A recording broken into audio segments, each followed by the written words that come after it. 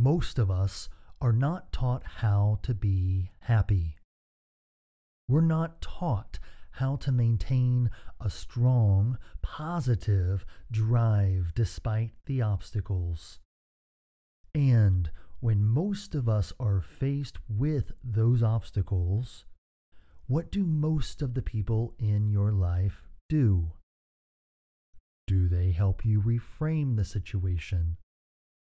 Do they encourage you? Do they help you get back on track? I hope they do. But for most of us, we're surrounded by people whose default is gossip. Their default is to say, "Oh gosh, that's terrible. Let me get down in the mud with you, and we'll lament on this for a while." These are the coworkers who say, "You were wronged. I can't believe management. This is ridiculous." These are your friends who say, "You need a drink," or offer some other kind of distraction. These are the equally overwhelmed spouses who love you, but then also say things like, "Your day sucked. Yeah, mine too. But we've got to adult and move on. Who's going to feed the kids tonight?" And if you were not taught how to reset your mind, how to maintain optimism when the world around you is giving you every excuse not to believe in yourself, not to believe in your circumstance, not to believe in the support structures around you. If you were not taught happiness, positivity, and how to control your mindset, a growth mindset, and the people around you are all too happy to welcome you to the pity party, what happens? You find yourself rather quickly at the biggest party in the world. No, not Mardi Gras, not Burning Man. We're talking about the pity party. Have you been there? Have you been there? I know I have. And it's all too easy a place to set up residence. And the punch bowl is filled with excuses to never leave, to never grow, to never accomplish, to never realize your potential, your dreams. If we want to be leaders, we have to learn how to lead ourselves out of these traps before we can lead others. I'm Creighton Dent, and yes, we're still talking about self-leadership because we're still learning, and we're doing it together here on the Campus Leader Podcast.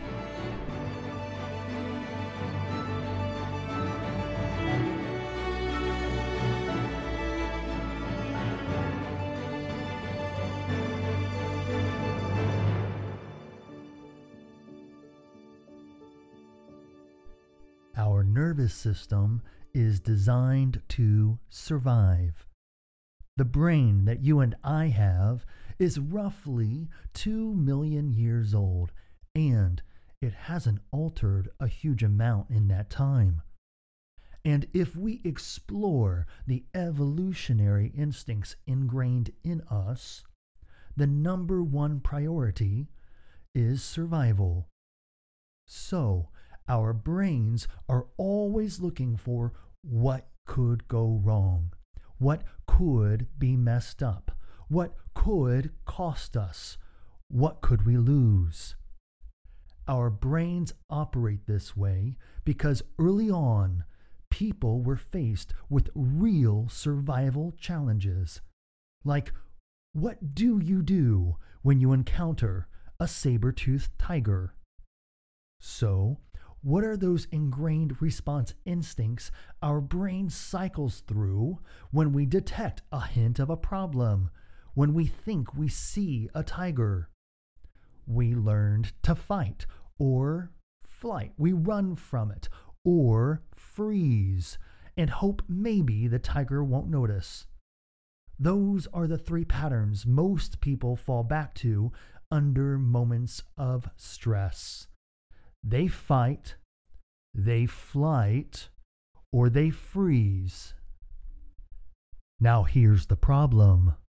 There is no saber-toothed tiger anymore. So today, we get freaked out, like life and death, like what do people think about me? What comments will they post? What will they say when I leave the room? All those challenging things, don't get me wrong, they are challenging. But when we go there, we operate out of a base instinct for survival.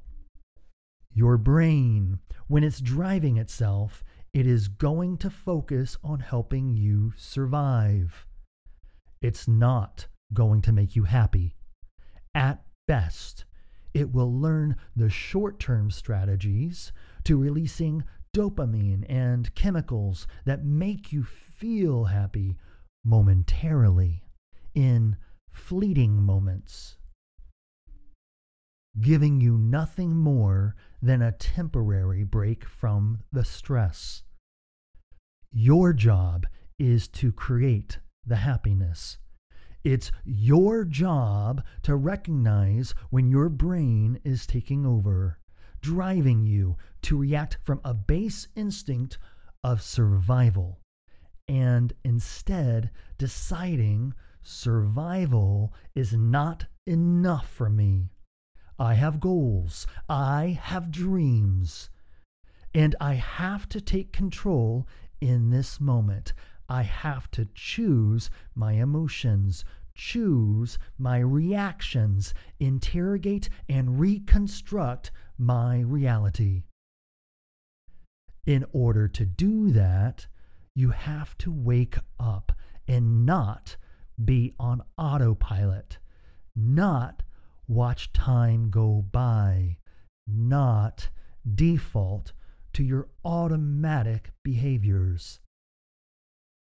If we don't learn to run our brains, they will run us.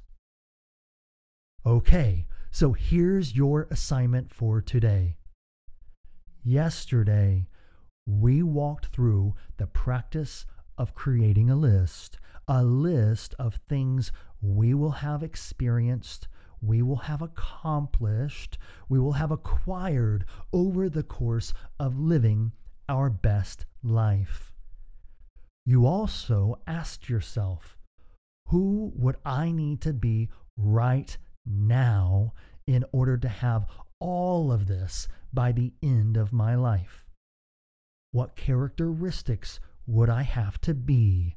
What values would I have to be? You made that list.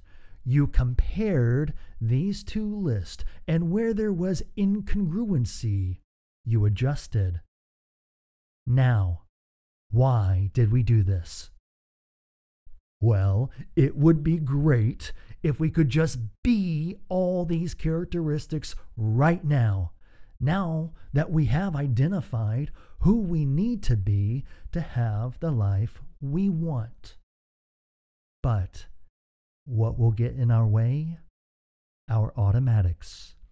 The patterns we habitually run.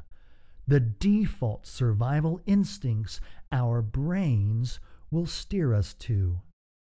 Without making conscious choices to think differently, we'll be slaves to the thinking we've always had. So, we need a short, concise statement, a bold statement, something that we can go back to so that we can be those characteristics that will put us back on the path of the life we just designed. Is this starting to sound familiar to you? Go ahead, say it with me. I am a leader. I've had you on training wheels for 2 weeks. What, you didn't notice?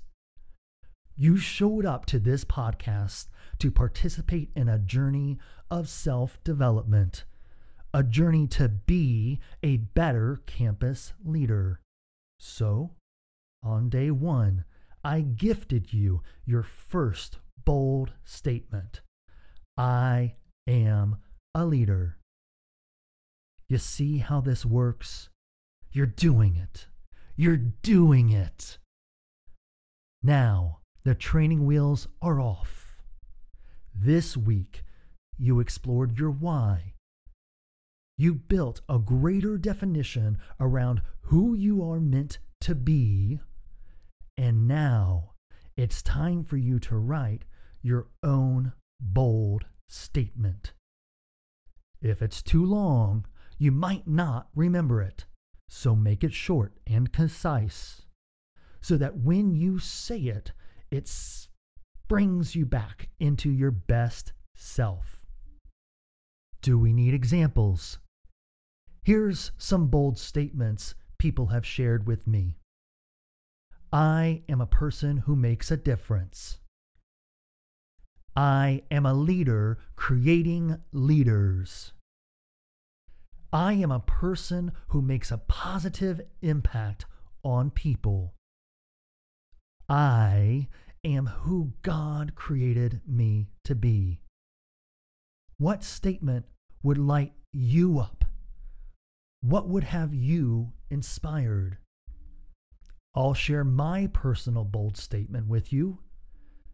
I say it 3 times a day. It goes like this. I have all I need to have all I want. And I am deserving of the future I am willing to live today. Okay, my example, perhaps not as short and concise as others, but I've been doing this a while. I've built on it. I've made it a habitual part of my day, and it works for me. So what works for you? Once you've created your bold statement, you're going to apply the same strategy you did just 12 days ago when you started reminding yourself, I am a leader. Where are we putting this? The bathroom mirror, a post-it note on the desk, or a reminder on the phone? Whatever it is, just do something. And do not say, oh, I'll remember my bold statement every time I see the sunrise or when I look into my children's eyes. It's a sweet thought, but I've never seen this work for very long because you've been operating from your automatics for so long.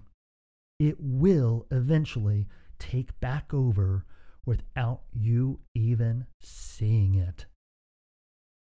Your job, if you want the life you have designed, is to keep yourself in your bold statement as much as possible. We've spent a lot of time over the last couple of weeks learning how to be. Now, it's time for you to be bold. That's it for today. I'm so honored to be walking with you on this journey. If you think of it today, invite a friend to join us and encourage them to subscribe. We're everywhere people listen to podcasts. I'm Creighton Dent, and I'll see you back here next week on the Campus Leader Podcast.